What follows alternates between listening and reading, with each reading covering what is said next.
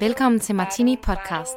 Et podcast om gode idéer, inspirerende historier, hverdagens små glæder og livets store drømme. Mit navn er Emma Martini, og i det her show interviewer jeg bloggere og andre kreative om temaer såsom inspiration og motivation. Lyt med, imens jeg får stillet min nysgerrighed. Forhåbentlig bliver vi alle lidt klogere og i godt humør. Hallo alle sammen, og velkommen til den her episode af Martini Podcast. I dag der sender jeg fra Berlin endnu en gang. Den her weekend har vi besøg af en flok gode venner, hvilket jeg har glædet mig helt vildt meget til. Alle dagene i Berlin der har jeg siddet og arbejdet, jeg ved ikke hvor mange timer ved computeren. Og jeg glæder mig så meget til at have en rigtig god fri weekend, hvor jeg faktisk skal komme ud sådan, og nyde byen og nyde at være sammen med nogle søde, sjove mennesker og ikke arbejde helt så meget. Så det bliver mega fedt. Men først så skal jeg jo lige have delt den her podcast episode med jer, og det er et interview, som jeg har glædet mig rigtig, rigtig meget til at få op. Jeg har nemlig interviewet Tanja Eskildsen, som er nok en af dem, jeg kan komme i tanke om, der ved mest om sådan naturlig hudpleje, eller det hun kalder holistisk hud. Hun driver en uddannelse, der hedder Holistisk Hudterapeut-uddannelsen, som du måske har hørt om. Og derudover så er hun også medejer af Honest Beauty Talks, som det drives af Maja og Tanja, som laver de her mega smukke guasha-sten, som jeg er blevet fuldstændig bidt af at bruge. Både fordi, at det er krystaller, og de er pæne, hallo, men også fordi, at de er så virksomme. De er en måde, hvor man går ind og masserer huden og kan arbejde sådan i dybden med bindevævet, og i ansigtet der er det super virksomt, hvis man for eksempel vågner op med lidt sådan puffy morgenansigt, men også for at undgå urenheder, fordi man ligesom går ind og stimulerer lymfesystemet, og derfor får noget af affaldsstofferne væk fra ansigtet. De her guasha-sten sælger jeg inde på min webshop, og jeg har for nylig udgivet et blogpost, hvor at jeg går i dybden med, hvad guasha-massage er for noget, og har lavet 3 videoer, hvor I kan se, hvordan man gør. Så dem kan I se inde på min blog, hvis I søger på guasha. Bla bla bla bla bla bla. Jeg kunne snakke om det i lang tid, men i stedet for, så synes jeg, at vi skal byde Tanja velkommen. Hun har nemlig en masse gode tips til os. Når man snakker om at få pæn hud, så er det jo tit, at man tænker på sådan noget med, jamen spis sundt, drik meget vand, alle de her ting. Men det jeg gør i det her interview med Tanja, det er simpelthen at gennemgå alle de ting, der kan påvirke huden. Og der er garanteret nogle af dem, som I vil blive overrasket over. Der er i hvert fald flere af tingene, som jeg tager med mig, som jeg ikke altid er så god til at tænke over, som jeg har skrevet mig bag øret. Og jeg håber, at I vil få samme oplevelse. Lad os byde velkommen til Tanja.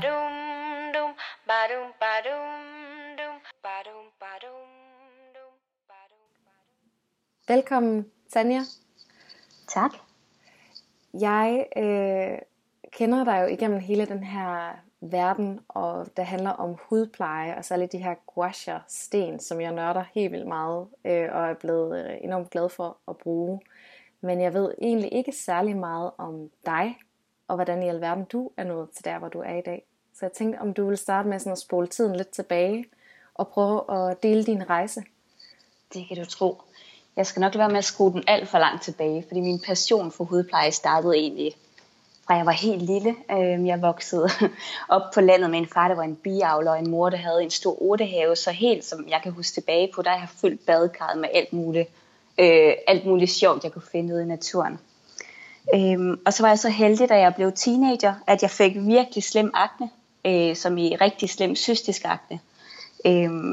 Som jeg ikke kunne komme af med lige meget, hvad jeg prøvede. Jeg var selvfølgelig igennem det lægelige system og alle mulige behandlinger i 10 år. Men fandt bare ikke en løsning, og det blev faktisk værre og værre i takt med, at jeg ødelagde min fordøjelse med en masse antibiotika, og mit humør med Roacutan. Så det var man kan sige, en hård intro til at komme ind i sådan den rigtige hudpleje på. Men jeg er rigtig glad for det i dag, fordi det gjorde, at jeg blev sådan helt besat af at finde en løsning, der var permanent, der ikke bare var kortvarig. Så jeg begyndte faktisk at læse naturmedicin ved siden af mine studier. Jeg har købt alle de bøger, jeg kunne finde. Tog en masse kurser både herhjemme og i udlandet med naturlig hudpleje. Dengang var der ikke rigtig noget, der hed sådan holistisk hudpleje. Så det tænkte jeg, det kunne være, at jeg havde lidt svært ved at beskrive, hvad mit syn på hudpleje var, hvad jeg skulle kalde det. Så jeg startede med et firma, der hed Harmonisk Hud, hvor jeg egentlig bare delte ud af min egen rejse og mine tips, og hvordan jeg ligesom fik bugt med mine hudproblemer. Og man kan sige, at mine hudproblemer varede indtil jeg var cirka i 23-25, så det var alligevel en god 10-12 år, jeg havde dem, så jeg havde opfanget en masse gode tips hen ad vejen, og har fået en masse aha-oplevelser. Jeg startede rigtig meget med at fokusere på kosten, og kom også rigtig langt med min hud. Men oplevede også, at lige så snart jeg kom ind i en periode, hvor jeg var stresset, eller især hvis der var en masse følelsesmæssig stress, bum, så var det tilbage, som det var før. At jeg kunne prøve med en masse forskellige skræppe hudplejemidler, eller jeg kunne prøve med milde hudplejemidler. Nogle gange virkede det, og andre gange gjorde det ikke. Var sådan, hvor er det interessant. Så det var ikke før jeg begyndte at sætte tingene sammen, at jeg fik en hud, der blev ved med at være ren. Og som ikke blussede helt ukontrollerbart, bare fordi jeg så gik en lille smule ved siden af, for eksempel hvis jeg så begyndte at få brød igen, eller få mælk igen, eller hvad det var. Da jeg ligesom fik det samlet til en helhed, så begyndte min hud at være mere robust, i takt med at jeg selv blev mere robust, både fysisk og følelsesmæssigt og stressmæssigt. Så jeg startede en blog i mine 20'er, som hed Harmonisk Hud, hvor jeg delte ud af mine tips. Og jeg læste stadigvæk på universitetet på det tidspunkt, og tænkte, at jeg skulle markedsføringsvejen, og jeg skulle i dit og dat, og havde en hel masse høje krav til mig selv, selvom jeg hver aften, når jeg kom hjem, og i hver weekend, så studerede jeg urter og hudterapi og alle de her ting. Og sjovt nok, så fik jeg en masse sådan, bumser på halsen, jeg bare ikke rigtig kunne få væk. Og med den viden, jeg har i dag, så ved jeg, at når nu vi begynder at få bumser omkring halsen, så er det tit sådan stressmæssigt, og tit, det ser jeg i hvert fald med mine kunder, jeg kan også se det på mine elever, at det er stress i forhold til, hvor vi vil hen i livet, altså hvorfor en vej vi skal, sådan lidt hvor skal jeg bevæge mig hen. Så det var først, da jeg ligesom sagde, okay, nu har jeg været det her indtil år på universitetet, og det er super spændende, men måske jeg bare skulle gøre det, jeg allerhelst ville. Det, der gjorde mig allermest glad, og så kastede jeg mig ud som selvstændig. Og fra første uge inden, så blev min hud helt ren. Alle bumserne på halsen forsvandt, og i takt med, at jeg bare stod frem som den, jeg var. Og brugte mere tid på det, der faktisk gjorde mig glad, og det, jeg synes var enormt spændende. Så det har egentlig været en lang personlig rejse, der har gjort, at og måske lidt tilfældigt, at jeg sidder i dag og har en skole for holistisk hudterapi sammen med nogle andre rigtig, rigtig dygtige undervisere fra hele Danmark. Og at jeg har et lille hudplejemærke, som hedder Honest Beauty Talk, som er det her med gouacheerne. Og det hele startede egentlig bare med cystisk akne, og nu sidder jeg her i dag. Så det er en spændende rejse, synes jeg. Ja, for søren. Jeg har simpelthen 100 spørgsmål, der dukker op. Fordi, fyr løs. Men jeg tænker, det som mange nok, også når de lytter til din historie, når de hører det, så har man jo lyst til bare at sige, jamen hvad var det du gjorde? Hvad var det der virkede? Fordi jeg har selv nogle veninder, der har døjet rigtig meget med akne. Og jeg ved, hvor virkelig svært det kan være. Altså hvor meget det påvirker ens selvtillid, og hvordan man føler, at når folk kigger på en, så det eneste de kigger på, det er ens hud, og at det er virkelig noget, der i dag bare kan fylde så meget. Altså, og jeg tror, ja, man er så desperat efter at få, altså den der, du ved, det der virker. Og det er derfor, det også måske er så nemt at sige, okay, nu går jeg på den der pillekur, så det forsvinder, det hele. Fordi man bliver så desperat. Ja, og jeg synes også, det er noget, vi snakker alt for lidt om, det følelsesmæssige. Altså det er lidt tabubelagt. Så det er fordi, at hudsygdommen ikke er noget, man dør af. så er det som om, så bliver det nedprioriteret lidt, så det er ikke noget, man skal gå og flæbe over. Men det påvirker bare en så meget, at det er ens ansigt ud til verden, man viser frem, ikke? Så jeg synes, det er noget, vi skal snakke endnu mere om. Også det dårlige selvværd, der kan komme med, og at man måske bare ser en stor bums i spejlet hver morgen, og det er det, man fokuserer på. Selvom andre kigger på noget helt andet. Ja, fordi det ved jeg da selv, at dem, der så kan dele med mig, at de synes, de har forfærdelig grim hud, der siger jeg, gud, det har jeg da aldrig egentlig lagt mærke til, men jeg kan da godt se, at du har lidt i panden, når du siger det, eller du ved, sådan, det er jo ikke det, andre ser, men det er det eneste, man måske selv ser. Ja. Og det, jeg starter med at fortælle, altså mine kunder, det er jo også det her med, at vi ser ikke hinanden som små symptomer, vi ser en helhed. Så vi kigger på en udstråling, vi kigger på, om der er glimt i øjet, om der er et smil, og så er huden måske ikke det første, vi lægger mærke til. Vi ser ikke den bums, vi selv ser på hagen, vel? Når vi kigger på andre, vi kigger på, hvordan man bærer sig selv. Ja. Men skal vi prøve at bryde det sådan en lille smule ned, måske, nu, hvor du jo selv har været igennem det her. Hvis nu der sidder nogen derude og lytter med, som har sådan mange problemer med deres hud. Hvad oplever du sådan, at de vigtigste sådan delelementer, man kan sætte sammen til den her sådan, holistiske løsning, som gør, at man kan komme problemerne til, altså sådan virkelig komme til bunds i det? Ja, altså for mig det allervigtigste, det er, at man finder frem til, hvad er det, der gør en altså glad? Hvad er det, der gør, at jeg er glad, hver gang jeg står op om morgenen? Og det hænger jo sammen med mange ting. Så der er man også nødt til at kigge ind, hvad er det for nogle små vaner og ritualer, og hvad er det for nogle tanker, jeg fortæller mig selv hver dag, når jeg står op. Den måde, jeg plejer at starte ud med kunder, det er at, for det første at få dem til at begynde at lave en dagbog. Hvordan har jeg det? For en skala fra 1 til 10, hvad er det for nogle tanker, der dukker op hver dag? Hvad er det for nogle sætninger, jeg bliver ved med at sige til mig selv? For bare at få bevidsthed på, hvad er det egentlig, jeg siger til mig selv? Hvad er det for en indre kritiker, som det nogle gange kan være, som snakker, hvad snakker den her om? For bare at få skabt noget bevidsthed for, hvordan har jeg det egentlig? Fordi vi kender alle sammen det her med, at vi har super travlt, og der er måske ikke så meget tid til selvreflektion. Eller vi kan også have den tendens til at se, okay, altså følelser er ikke rigtig noget, vi skal snakke om, vi skal bare videre. Altså det er der ikke tid til. Så en dagbog er det første, jeg får mine kunder til. Tænk, hvordan har jeg det? Og jeg plejer at lave sådan en øvelse med, at man hver dag skal skrive mine 3 største udfordringer, og så slutte af med de her 3 ting, jeg er taknemmelig for i dag. For når man så kigger tilbage i den her dagbog om en måned, så vil man se, okay, det er faktisk rigtig mange gentagelser, jeg ser i udfordringer. Og jeg har også tit nogen, der skriver, om så stoppede jeg med at lave det her med udfordringer, fordi jeg blev træt af at skrive det samme. Og så er det, man har den første, okay, så er det måske noget her, vi skal kigge på. Og jeg synes også, det er rigtig vigtigt at slutte af med, og jeg plejer at give den her øvelse som noget, man skal gøre, inden man lægger sig til at sove. For hvis man slutter af med 3 ting, man er taknemmelig for, så sover man bare bedre. Og så bliver man også bevidst om, hvad er det, der gør mig glad i min hverdag. Og vi kan altid finde noget, vi er taknemmelige for.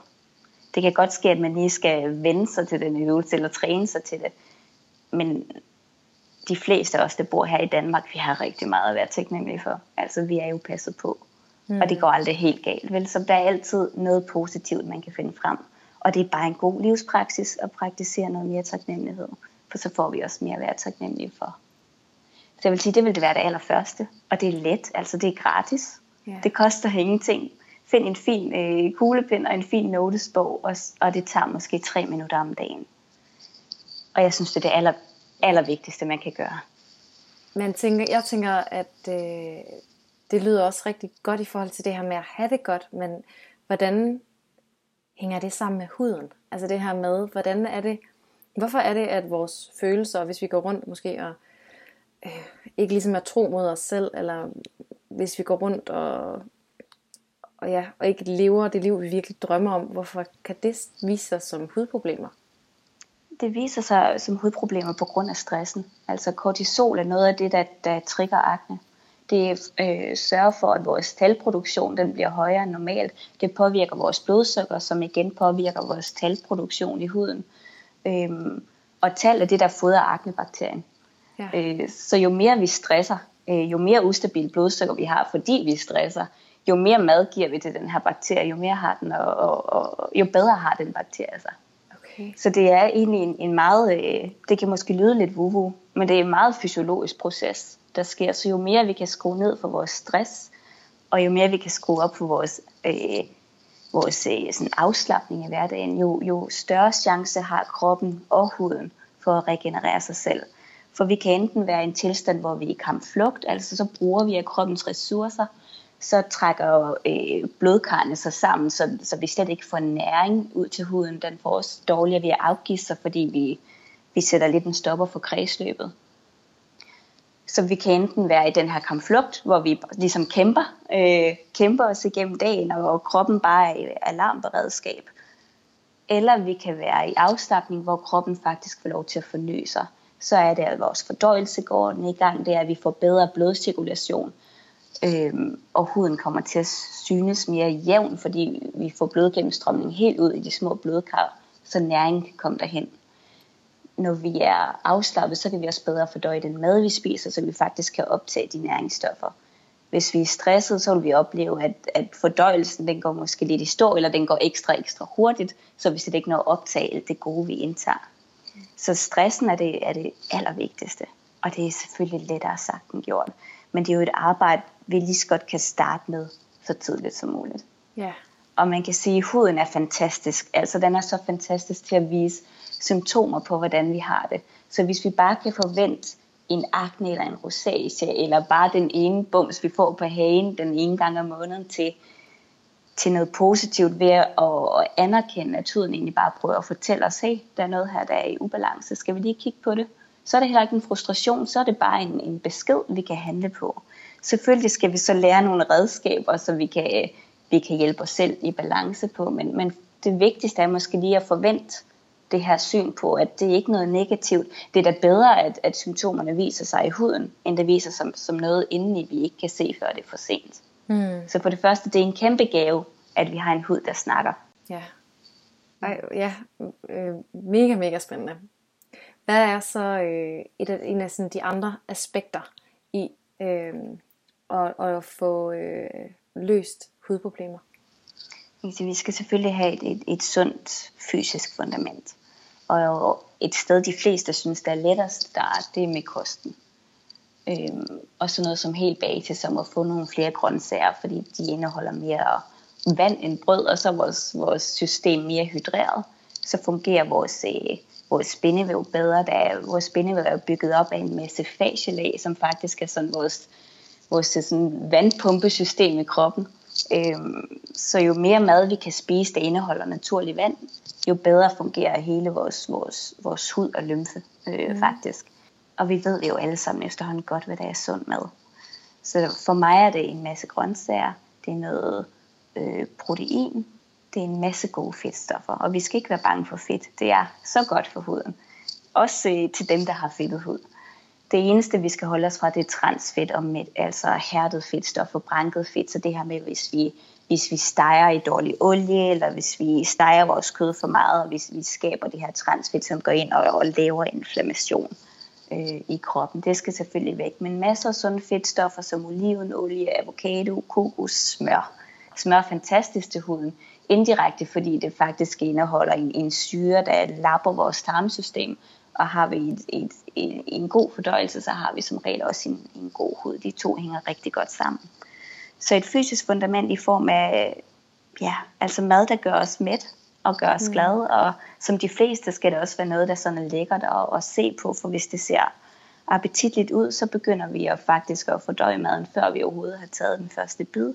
Så sørger vi for, at der er nok mavesyre til at nedbryde maden fuldstændig, så vi også kan optage det, vi spiser. Jeg tror efterhånden alle godt ved, vi kan jo slå op i hvilket som helst dameblad, så er der så er det sunde opskrifter, og vi ved godt, hvad vi skal gøre. Så er det spørgsmålet hvorfor gør vi det så ikke altid? Er det fordi, der så ikke er tid til det?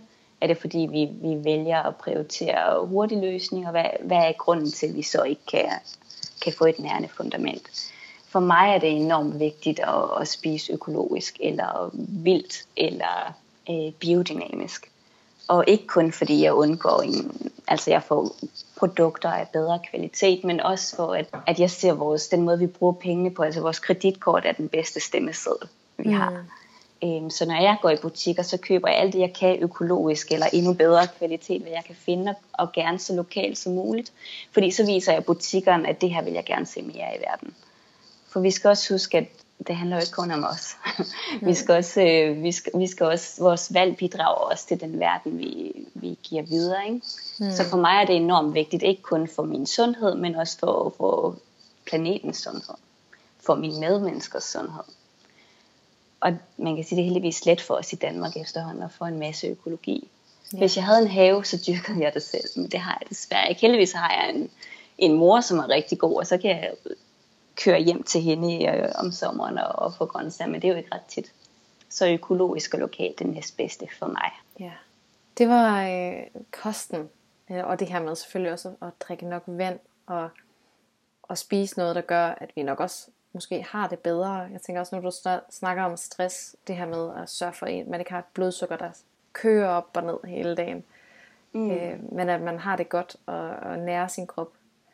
Hvad har vi så ellers af ting, der kan påvirke huden? Jeg vil gerne vende tilbage til det med vand. Selvfølgelig skal vi huske at drikke vand, men jeg kan meget bedre lide, når vi spiser vores vand. Okay. I form af grøntsager, fordi kroppen kan bedre optage det. Okay. Så vi kan sagtens drikke 2 liter vand, men hvis vi så skal tisse hver time, altså hvis bare det ryger ud af systemet igen, så er det bare, så skyller vi bare mineralerne ud. Så de fleste kan faktisk bedre optage vandet, hvis det kommer gennem grøntsager, som i smoothies, eller bare spise dem i salat. Og hvis vi samtidig tilsætter gode fiberstoffer, som chiafrø eller hørfrø, noget der binder vandet til en gelé, så optager vi det bedre, så behøver vi faktisk ikke at drikke så meget for at være mere hydreret. Så jeg er stor fan af, at vi skal spise så meget af vores mad som muligt, for så er det også bundet til vitaminer og mineraler, som vi kan bruge til noget.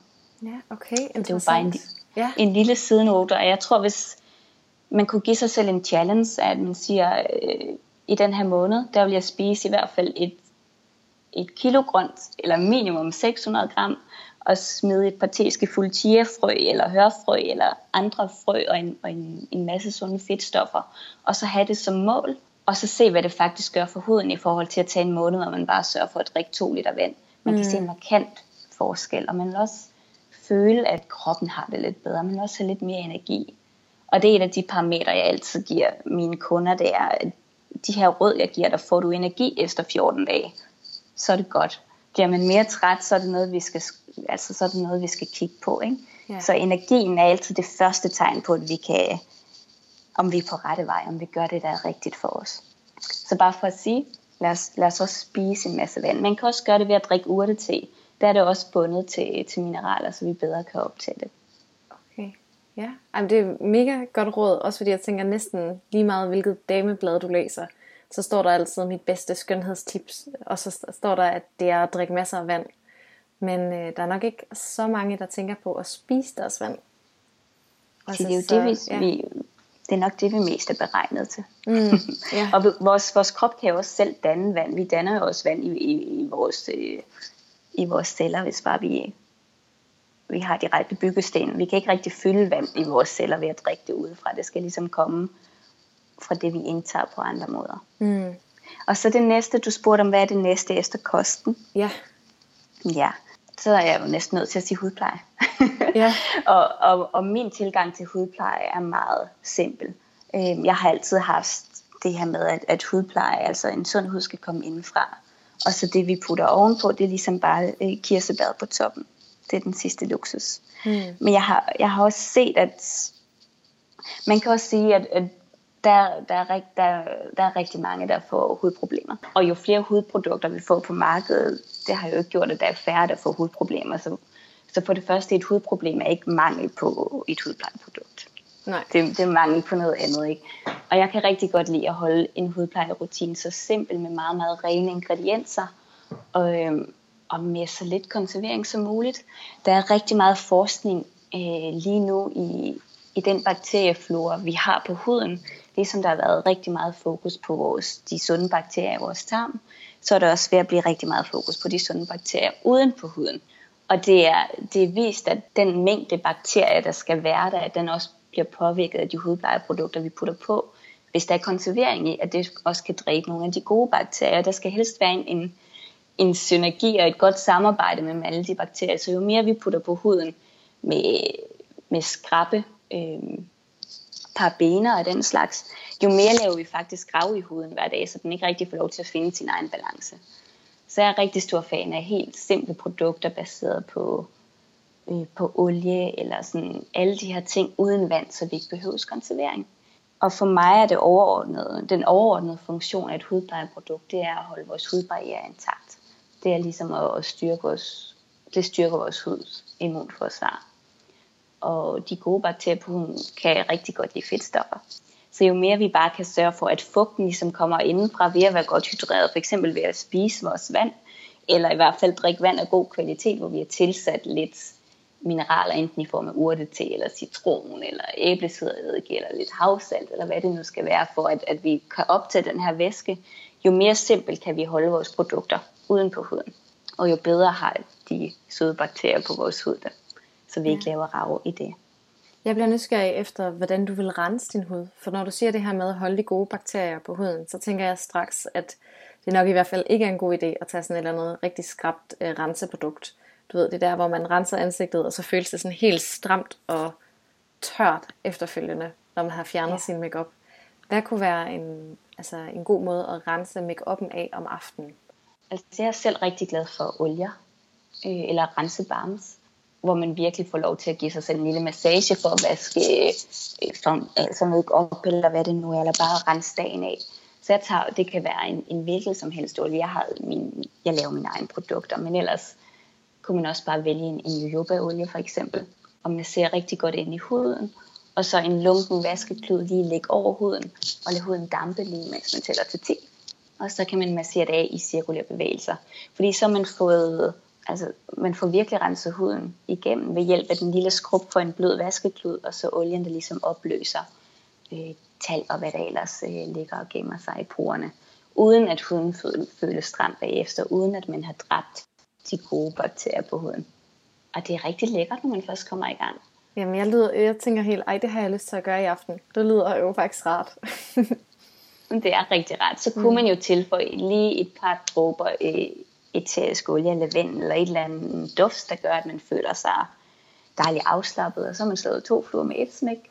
Så har man fået renset sin hud, og man er lige blevet lidt mere afslappet samtidig med. Ja. Så det er en rigtig simpel måde at gøre det på.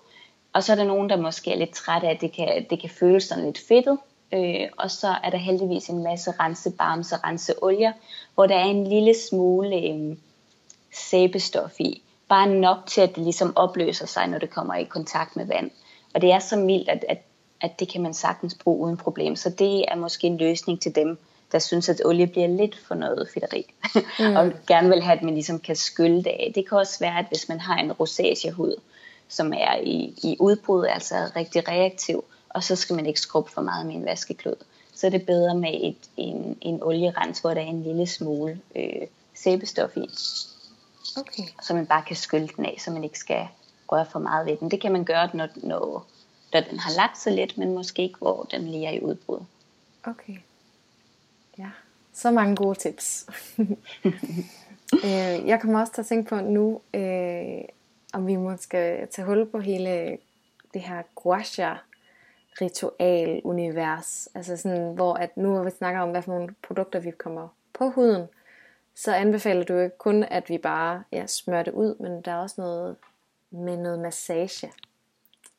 Vil du prøve at forklare lidt om, hvad det er? Det kan du tro. Jeg er kæmpe fan af ansigtsmassage. Fordi det kan bare noget, et hudplejeprodukt aldrig nogensinde kan. Og det er at sætte virkelig godt gang i blodcirkulationen. Og det er med blodet, at vi får tilført gode næringsstoffer helt ud i de yderste hudkar. Så det er den bedste måde at forny huden på. Vi skal også huske på, at massage, altså berøring, det er noget af det, der gør os allermest afslappet. Og kroppen ved ikke, om det er os selv eller om det er en anden. Den bliver bare afslappet lige meget hvad. Og der er noget helt vildt afspændende ved at massere sig selv i ansigtet. Det kan være, at sidste gang man er blevet ædet i ansigtet, var da man var lille af ens mor. Der ligger bare noget dybt afslappende ved at få afspændt ansigtsmusklerne. Og vi går jo også, og vi bruger vores mimik dagen lang. Og nogle gange, så kan vi have spændinger, og vi slet ikke tænker over. Det kan være, at man sidder foran computeren, og brynene de sådan krøller sig sammen, fordi man sidder og spænder, uden at være opmærksom på det. Og lige så snart man begynder at lave ansigtsmassagen, så vil man også lægge mærke til, nu er jeg ikke afspændt, og jeg vidste det ikke, at jeg var spændt, og nu er det afspændt, så bliver man også bevidst om, hvad er det for nogle mimiske bevægelser, jeg laver hele dagen, som måske ikke er nødvendige. Og så er det, vi slipper for at få fyldt botox, og jeg ved ikke hvad, ind i huden på senere tidspunkt, hvis bare vi lærer at afspænde, og altså afspænde vores mimik i løbet af dagen. Så mig og Maja, som jeg har Honest Beauty Talks sammen med, vi startede Honest Beauty Talks i 2015 med en samtale om, at vi ville bare ønske, at vi kunne proppe selvkærlighed på krukke, og så sælge det, fordi så kunne vi løse rigtig mange hudproblemer. Fordi i selvkærlighed, der ligger der jo også selvprioritering, og vi kvinder er enormt gode til at lægge låg på vores egen behov, og så tage os af alle mulige andre. Så for det første, den her creme, den skulle have en god dosis af selvprioritering, sådan lidt selvkærlig egoisme, og så give en følelse af, at hold da kæft, jeg holder af mig selv, fordi jeg gør det her. Det er ikke helt lykkedes os endnu, så det der kom tættest på, det var at lave et ansigtsmassage-ritual med et produkt, der bare dufter godt. Så det var ligesom det, der sådan, den snak, der startede vores firma. Så i starten, der lavede vi ansigtsyoga tutorials, hvor vi fik folk til at lave ansigtsmassage med sådan forskellige øvelser, ligesom man går i fitnesscenter for eksempel, for at lære at afspænde mimikken og give noget god blodcirkulation i ansigtet. Og folk synes det var rigtig spændende, mens de gjorde det, når de gik ud af døren. Og når vi så fyldte op i en uge efter, så fik de det faktisk ikke rigtig gjort. Og vi var sådan, hvad kan det være? Og det var så, fordi det er så åbenbart lidt for besværligt. Der var for mange øvelser, man skulle huske. Og så vi gik tilbage til tegnebrættet og tænkte, hvordan kan vi så gøre det endnu lettere? Og jeg havde stiftet bekendtskab med gua sha for nogle år tilbage, hvor jeg havde fået gua sha massage på kroppen af min akupunktør. Og jeg vil lige sige, det er en helt anden teknik, man gør på kroppen end på ansigtet. Så hvis ikke du kender til gua sha, pas lige på med, hvad du googler, fordi der kommer nogle vilde billeder op af kroppen med blå mærker. Det er ikke det samme, vi gør i ansigtet, vil jeg bare lige sige. Og Maja, hun havde taget et kursus hos en kineser, der lavede gua sha med nogle mindre sten i ansigtet. Så vi var sådan, skulle vi prøve at få en rigtig smuk krystal? For vi kender ikke, i hvert fald i vores netværk, kender vi ikke ret mange kvinder, der kan modstå smukke ting og smukke krystaller. Så vi fik lavet nogle særlige former af gua sha i forskellige krystaller, vi selv synes var rigtig smukke, og som også åbnede op for den her snak, at der kan godt ligge noget følelsesmæssigt bag et hudproblem. For ligesom bare at åbne op for, at det ikke kun er, hvad vi propper i ansigtet, der skal mere til. Så vi fik lavet de her små fisk i sin tid, der ser rigtig pæne ud på netbordet, så man faktisk husker at få lavet den massage. Det er en simpel teknik. Man lærer bare 2 greb, og så er det det, man gør i hele ansigtet, og det kan gøres på 3 minutter. Og så fik vi folk til at blive ved med at gøre det. Og så vi var sådan, yes, nu har vi fat i noget, så nu går vi videre med det. Så det var egentlig en lang snak for at sige, at jo mere vi kan gøre for at sætte noget, altså få blodet til at flyde i ansigtet, få kredsløbet godt i gang, jo mere gør vi for huden på sigt. I gamle dage, der var man sådan lidt bange for at røre ved ansigtet. Vi skulle endelig passe på, når vi vaskede vores renseprodukter af. Vi skulle endelig ikke massere for meget, fordi så kunne vi få rynker, eller huden blive løsere. Og det er heldigvis en myte, og det er bevist, at det er en myte nu, for faktisk er der nye studier, der viser, at massage øger kollagenfibrene i huden. Det øger simpelthen mængden af kollagen. Så massage er godt, og vi kan ikke gøre noget galt, hvis bare lige vi ved, hvorfor en retning, og hvordan vi bruger enten vores hænder eller gua sha-stenene.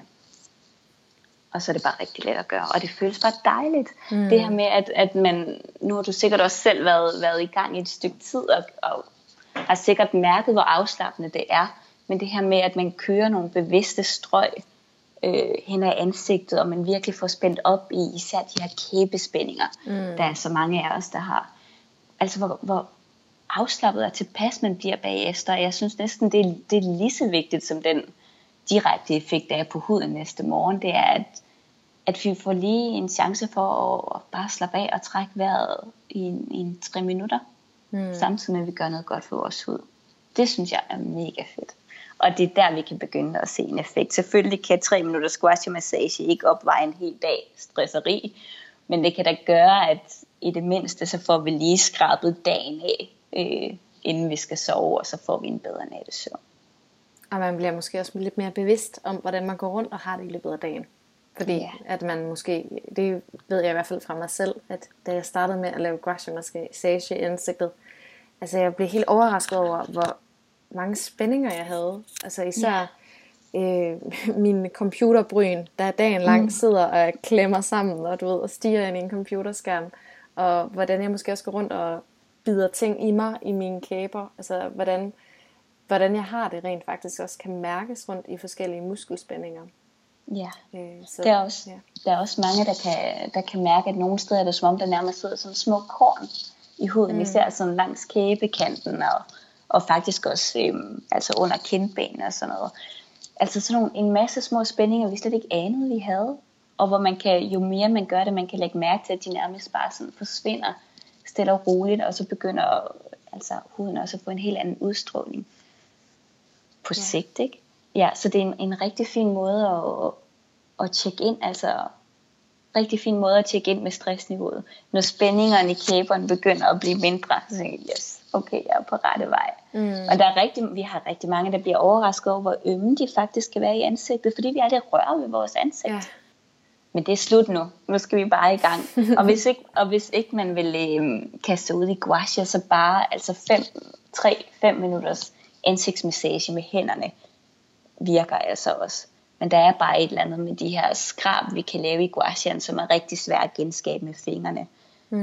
Men det skal ikke, altså ansigtsmassage er godt, lige meget hvorfor et redskab man bruger. Hvis bare vi kan gøre det. Ja. Vi skal også huske, at det kan være svært at få vores produkter ned i de hudlag, hvor det faktisk gør en forskel. Så jo mere vi kan varme huden op gennem massage, jo større chance er der for, at det faktisk kan trænge ordentligt ned og ligge sig, som det skal. Så vi gør også bare, at vores produkter bliver mere effektive, når vi bruger dem i kombination med massage. Ja. En vigtig ting med gouache er også, at vi faktisk altid slutter af med en lymfedrænage. Og det er det her, hvor vi kører langs øret og meget, meget blidt ned langs halsen. Og lymfen er vores, det er sådan hudens skraldespand. Det er den, der gør rent for affaldsstoffer. Så jo mere vi kan få godt gang i lymfen, jo mere får vi fjernet det, der kan være med til at give tilstoppet bruger af den slags. Fordi vi får det simpelthen ud af systemet og drænet ned langs halsen. Og der er det også rigtig vigtigt at huske, at har vi nakkespændinger, har vi spændt hals, så er det bare rigtig svært for det her lymfeflow at fungere ordentligt. Så noget af det allervigtigste, vi kan gøre, inden vi laver vores ansigtsmassage, eller også selvom vi vælger ikke at gøre vores ansigtsmassage, det er at få spændt op i nakken på en eller anden måde, nakkeskulder, og få lavet nogle stræk, eller gå til massage regelmæssigt, så vi får løsnet op i de spændinger, så der ikke sker den stagnering i ansigtet. Og der er rigtig mange, der glemmer at få hals og nakke med. De tænker måske slet ikke over det, når de laver deres squash, men hvis vi kan løsne op der samtidig med, så kan alt det, vi har fået frigjort, det kan faktisk blive drænet ud af ansigtet og komme ud af systemet. Så det er bare rigtig vigtigt at huske. Vi anbefaler, at vi har sådan en lille, på YouTube har vi sådan en lille opvarmningsvideo, som tager en 3 minutter, som man kan prøve, og det er vores bud på, hvordan man hurtigt kan løsne op. Men det her med lige at måske også massere sine skuldre, mens man sidder foran computeren, det kan man godt gøre, selvom man er på en arbejdsplads. Det tror jeg også, mange af os måske gør sådan helt naturligt, hvis vi kan mærke, at vi er lidt spændt, lige massere hurtigt. Det gør altså også underværker for huden, især hvis man har en uren hud, og får løsnet op i nakke, så lymfen kan flyde bedre. Og det er simpelthen, for at har man spændinger, så kan det gøre, at der ikke er flow, altså at affaldsstofferne ikke kan komme ud. Så bliver det ikke drænet ordentligt ud. Så det stopper flowet. Ja, det tror jeg ikke, der er mange, der tænker over, når man, hvis man går og ærger sig over sin hud, at man måske skulle også huske at massere sin nakke og skuldre. Og det er en af de ting, det er jo simpelt at gøre, og man kunne se en effekt ret hurtigt. Så hvis ikke rigtigt, hvis man er gået i gang med gouache, og man ikke synes, man ser effekt, så lige sæt lidt ekstra fokus på hals, nakke, skulder, og så se, om det ikke bliver endnu bedre efter lidt tid. Ja. Og vi skal huske det som alt andet, at gouache er jo ikke et quick fix. Selvfølgelig vil de fleste kunne se en større glød næste dag, fordi man har fået sat gang i blodgennemstrømningen. Men det er jo, hvis vi skal begynde at se sådan mindskning af rynker og mindskning af uren hud, så skal vi i hvert fald give det 1 måned til 3 måneder, hvor man gør det minimum 5 gange om ugen for at se et godt resultat. Men det behøver ikke at være et kvarter hver dag. Det kan bare være 3 til 5 minutter. Og jeg kender rigtig mange, der bare sidder med deres gouache foran Netflix. Altså man behøver heller ikke at lave det helt store ritual ud af det. Selvom det synes jeg, man skal, hvis man kan. Men selv hvis man bare sidder og ser tv, kan man godt nyde en ansigtsmassage, og samtidig få gjort alt det. Man skal stadigvæk nyde den effekt, selvom man måske multitasker lidt. Ja. Og når du siger, at du synes, man skal lave et lille ritual, eller sådan, hvordan sørger du for at prioritere det? For jeg tror, det er det, der mange, der synes, der er svært, når hverdagen den først ligesom ruller. Og nok også det, der kan gøre, at folk får købt en gouache og har nogle gode intentioner for, at nu skal vi i gang med det her sådan rigtig selvforkælelse. Men så bliver den bliver måske brugt et par gange, og så ligger den ellers fint og pynter på badeværelseshylden. Hvad er dit bedste tip til rent faktisk at få det gjort, de her ting, vi ved er så gode for os, men som er så nemme at lade være med at gøre? Ja, og der handler det jo også meget om motivation. Altså man skal finde ud af, hvorfor vælger det her, at sætte en intention for det, at finde en motivation, der er holdbar, som gør, at man husker sig selv på det. Det er måske første skridt. Og hvis motivationen er stor nok, så skal man nok få det gjort. Så er det noget, man prioriterer. Jeg ser rigtig mange, der måske falder af på den, fordi de sætter for store ambitioner for det her ritual. Jamen, så skal jeg bruge 20 minutter hver dag, og det er jo ikke nogen, der kan. Nej. Så hvis det er tid, hvis det er det, man bruger som undskyldning, så lader ritualet vare 2 minutter. Det har vi alle sammen. Det kan være, at vi er de 2 minutter mindre på Instagram eller tv, eller hvad det nu er. Og de fleste vil anbefale, at man laver gouache om aftenen, så man ligesom får også brugt en mulighed for at skrabe dagen af sig, også fordi man kan blive lidt rød i starten, hvis ikke man er vant til at lave massage af ansigtet.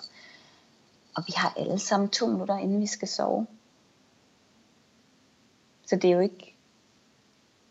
Jeg tror, det er vigtigt at ikke at stille for høje krav til, hvad man kan. Det skal jo ikke være en præstation. Det skal være en afslapning. Og jo mere man kan gøre for, at det er noget, man glæder sig til. Altså, det kan være, at man måske lige sætter lidt god musik på. Det kan være, at man bruger et produkt, man synes, det dufter rigtig godt, så man glæder sig til det. Altså, hvad man kan gøre for at gøre det til en lille treat. Ligesom man tager et stykke chokolade, eller hvad det nu skal være. Så det er noget, man glæder sig til. Så er chancen for, at man gør det også større. Vi har en Facebook-gruppe for ligesom at holde motivationen i gang, som er helt gratis. Man også kan komme ind og få lidt nye tips og teknikker, hvis man er ved at køre lidt tør i det. For det kan også være kedeligt, hvis man hele tiden gør det samme. Og med gouache er der jo vildt mange teknikker, hvis man virkelig vil nørde i det. Men man kan også bare holde det helt simpelt, og det synes jeg er fint at gøre de første 3 måneder, og også holde det på et antal minutter, man kan overskue. Så det er måske motivation. Finde ud af, hvorfor vælger jeg det her. Og sætte realistisk tid af til det. Så vi ikke sætter os selv op for fejl i stedet for succes. Fordi det hjælper ikke at begynde at banke sig selv oven i hovedet, og jeg fik heller ikke lavet min gouache i dag. Så laver vi bare mere stress i systemet. Så det er bedre at lade være med at købe den gouache, hvis man tror, det er sådan, man havner. Ja. Jeg vil høre... Hvorfor laver... Ja, undskyld. Ja, jeg vil bare høre, hvorfor laver du gouache? Hvorfor prioriterer du det? Ja, jeg tror, det er lige del, fordi jeg kan se på mit hud, at det gør mit hud pænere. mere jævn og giver min hud mere glød. Så motivationen kommer jo ved, at man begynder at kunne se nogle resultater, og dem har man lyst til ligesom at vedligeholde. Og så er det også helt sikkert på grund af, at jeg synes, det er behageligt. Altså, jeg synes, det er rart. Og det er nok i virkeligheden der, hvor det kan være sværest for mig at holde altså jeg tror, hvis jeg ikke også kunne se det, så tror jeg faktisk helt ærligt, at det godt samtidig kunne være svært for mig at holde det ved lige. Hvilket jo ikke er helt godt. Fordi at man burde jo også prioritere de ting, der bare, altså og gøre det bare alene, fordi det føles rart. Men det er ligesom om, at fordi der også er den ydre effekt, så er det ligesom om, at det er nemmere for mig at holde det ved lige og finde motivationen. Og det er måske også det, der er sådan lidt fint ved gua sha massage, tænker jeg. Det er, at for eksempel som det her med at meditere kan være noget, som mange har svært ved at prioritere, fordi at man kan jo ikke se nogen effekt. Der vil måske gå ret lang tid, før man egentlig kan mærke effekten. Hvor at ved gua sha, der får vi måske lidt af det samme, altså den samme sådan afslappende effekt, som man måske vil få ved at meditere, men man kan også se en ydre effekt, så man får sådan lidt begge dele. Og det er en vigtig ting måske også, altså inden man går i gang, at lige lave før- og efterbilleder. Altså fordi når nu vi gør det hver dag, eller vi kigger os selv i spejlet hver dag, så kan det måske være svært efter en måneds tid at se, hvad der er sket, hvis ikke man har noget at vende tilbage til. Og det er også for dem, der er virkelig motiveret af resultater, så er det super fedt at kunne tage et nyt billede hver måned, og faktisk kan sammenligne og se de her små forskelle, der også begynder at ske i hudstruktur, i glans og i udstråling. Samtidig med, at rynkerne, selvfølgelig hvis man har dem, at de begynder at blive lidt mindre, eller urenhederne bliver færre. Ikke? Så der kan billeder være en rigtig god idé. Og så er det selvfølgelig vigtigt, at man tager det i det samme lys og det samme sted, og med samme afstand, så man kan sammenligne bedre. Så det kunne også være en måde, hvis man bliver ved med at øge sin motivation den vej igennem. Vi bruger det rigtig meget, når nu vi anbefaler gua sha til kroppen mod appelsinhud. Der kan være rigtig fedt at have de her før- og efterbilleder, fordi det kan være svært at se. Altså det er ligesom hvis vi har en anden sådan sundhedsskavank, vi gerne vil arbejde med, og vi begynder at få behandling. Og så kan vi måske, når vi så begynder at få det bedre, så kan vi slet ikke huske, hvor slemt det var i starten. Nej. Før vi ligesom bliver mindet om det. Det er også derfor, at går man til en god behandler, så vil man typisk skrive sine symptomer ned, og så tjekker man ind hver gang, hvad er det så sket siden sidst. Og så kan man blive helt overrasket, og jeg er slet ikke ondt i maven længere. Det havde jeg ikke tænkt på, for lige så snart det ikke ligesom står og banker på, så er det også ude af vores hoved. Det samme kan det være med de ting, vi ser i spejlet. Ja. Så det var en god pointe for dig. Ja. Er der flere af alle dine mange gode råd til det her med huden, til dem, der sidder derude med hudproblemer? Vi har ligesom det psykiske, så er der altså det her med at nære kroppen, og så er der det, vi gør sådan udefra, både med hudplejeprodukter, men også massage. Noget af det, og det hører måske til under det fysiske, men vi skal ikke undervurdere, hvad træning faktisk gør for vores hud. Især for renheden af vores hud, det her med at få gang i vores kredsløb. Så hvis man jeg ser rigtig mange med hudproblemer, der også sådan har kolde hænder og fødder, så der er sådan en blokering af kredsløbet. Og der kan lidt træning, enten hver dag eller hver anden dag, være med til at forbedre kredsløbet, men det gør også bare lige så snart vi bevæger vores krop, så skaber vi også nogle flere lykkehormoner i hjernen, så det spiller rigtig godt sammen. Og vi hjælper på det her lymfeflow i kroppen samtidig med. Så det er jo selvfølgelig sådan, vi ved alle sammen godt, at det er sundt at træne, men det er jo måske besøget for, hvordan det også kan virke på huden. Og det er ikke noget, vi skal undervurdere, hvis det er, vi har et hudproblem. Og så synes jeg også, det er vigtigt, at hvis at man ikke går og bakser med det selv, spørger om hjælp. Der findes rigtig mange gode hudterapeuter efterhånden. Så jeg synes helt sikkert, at det er værd at opsøge. Der er så meget mere snak om det nu, end for 10 år siden.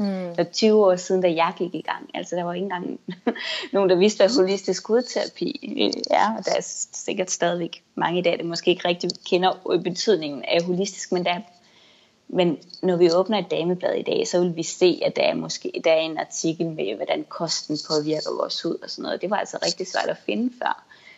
Så der er rigtig meget hjælp at hente derude. Og man behøver ikke kun at gå medicinvejen. Jeg synes helt sikkert, at det har en relevans ved nogle tilfælde. Men man kan lige så godt prøve livsstilsbaserede tips samtidig med, eller inden man kaster sig ud i noget, der måske har bivirkninger. Ja, for det er jo det fine ved, altså for eksempel gua sha massage, det er, at der ikke rigtig nogen bivirkninger. Nej, det kan være, at hvis man har, det er måske vigtigt at sige, hvis man har akne, altså betændt hud, så skal man ikke lave gua sha, fordi så spreder man bakterierne. Eller hvis der er en rosacea i opblusning, hvor der er rigtig meget inflammation, så skal vi ikke ind og stimulere for meget. Så altså, men det er jo ikke en bivirkning, det er bare, hvem der ikke skal gøre det. Ja. Fantastisk. Jamen, jeg må sige, at jeg er blevet meget inspireret af vores snak. Der er mange ting, som jeg i hvert fald vil tage med mig videre. Og jeg tænker, at jeg gerne vil til at runde af, men først så vil jeg gerne slutte af med 3 spørgsmål, hvis du er klar for det. Selvfølgelig. Ja. Og det første spørgsmål, det er, hvornår du føler dig som den bedste udgave af dig selv. Det er et godt spørgsmål. Det gør jeg, når jeg har sådan hver måned, eller faktisk det er noget, jeg gør en gang om året. Jeg vælger et ritual, jeg ved vil have den største sådan sammenlæggende effekt for mig i løbet af året. Et eller andet, jeg kan holde fat i. Jeg får vildt mange idéer, jeg har rigtig mange projekter i gang på en gang. Så mit største issue, det er at sørge for, at jeg har et ritual, der hele tiden kan minde mig om at gøre noget godt for mig selv. Så jeg synes, jeg er den bedste udgave af mig selv, når jeg overholder det, jeg lover mig selv. Så for eksempel hele sidste år var det 3 minutters meditation, jeg skulle lave hver eneste dag. Og når jeg så når jeg gjorde det, så følte jeg, okay, jeg har overholdt det, jeg har lovet mig selv for i år. Så følte jeg mig den bedste udgave af mig selv, fordi jeg kan stole på det, jeg har lovet mig selv. Giver det mening? Helt sikkert, ja. Ja. Må jeg høre, hvad ritualet er for 2019? Har du fundet det endnu? Ja, det er at bevæge mig noget mere. Jeg ved, hvor glad det gør mig. Men jeg ved også, at jeg har rigtig let ved at sige, nu bliver jeg lige på kontoret en time ekstra, fordi det her er alligevel også vigtigt. Men jeg er vigtigere. Og i år vil jeg bevise det ved, at jeg giver mig selv minimum en lang gåtur om dagen.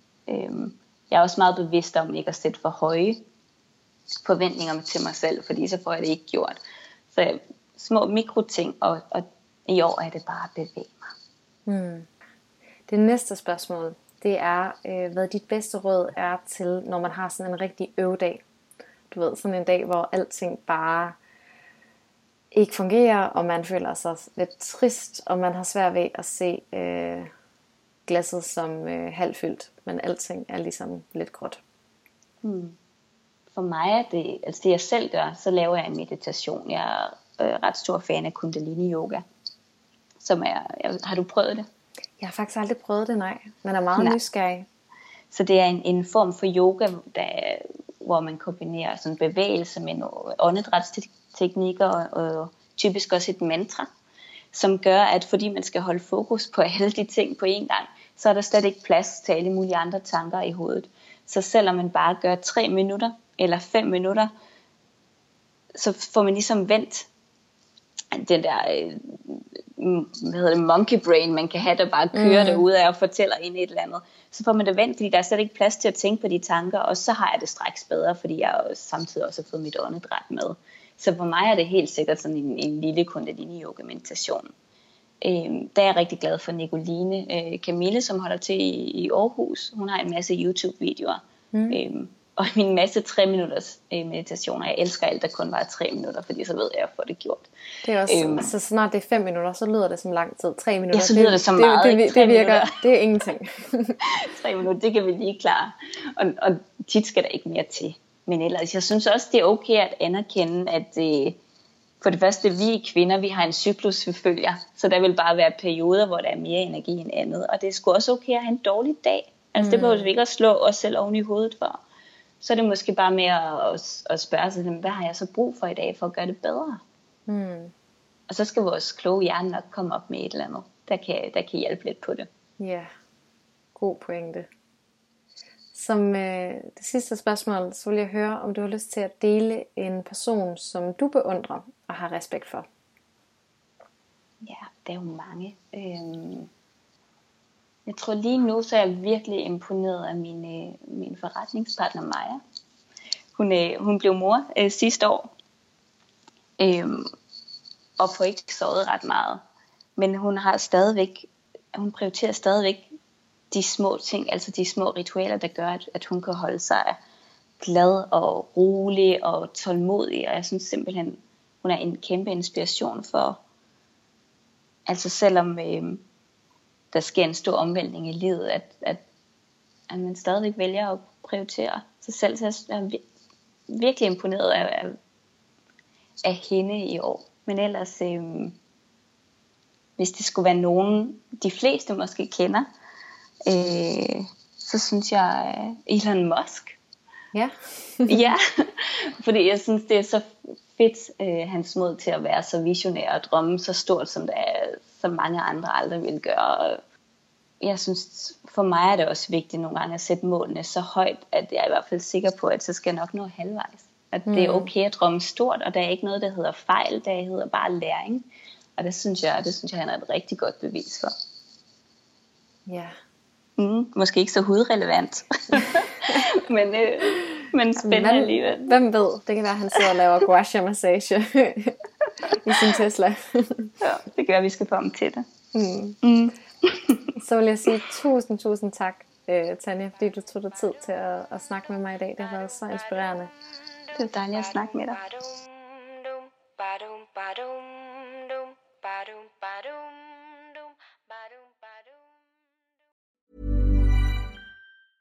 Planning for your next trip? Elevate your travel style with Quince. Quince has all the jet-setting essentials you'll want for your next getaway, like European linen, premium luggage options, buttery soft Italian leather bags, and so much more. And is all priced at 50 to 80% less than similar brands. Plus, Quince only works with factories that use safe and ethical manufacturing practices. Pack your bags with high-quality essentials you'll be wearing for vacations to come with Quince. Go to quince.com/pack for free shipping and 365-day returns. Hey, it's Danny Pellegrino from Everything Iconic. Ready to upgrade your style game without blowing your budget? Check out Quince. They've got all the good stuff, shirts and polos, activewear, and fine leather goods, all at 50 to 80% less than other high-end brands. And the best part? They're all about safe, ethical, and responsible manufacturing. Get that luxury vibe without the luxury price tag. Hit up quince.com/upgrade for free shipping and 365-day returns on your next order. That's quince.com/upgrade.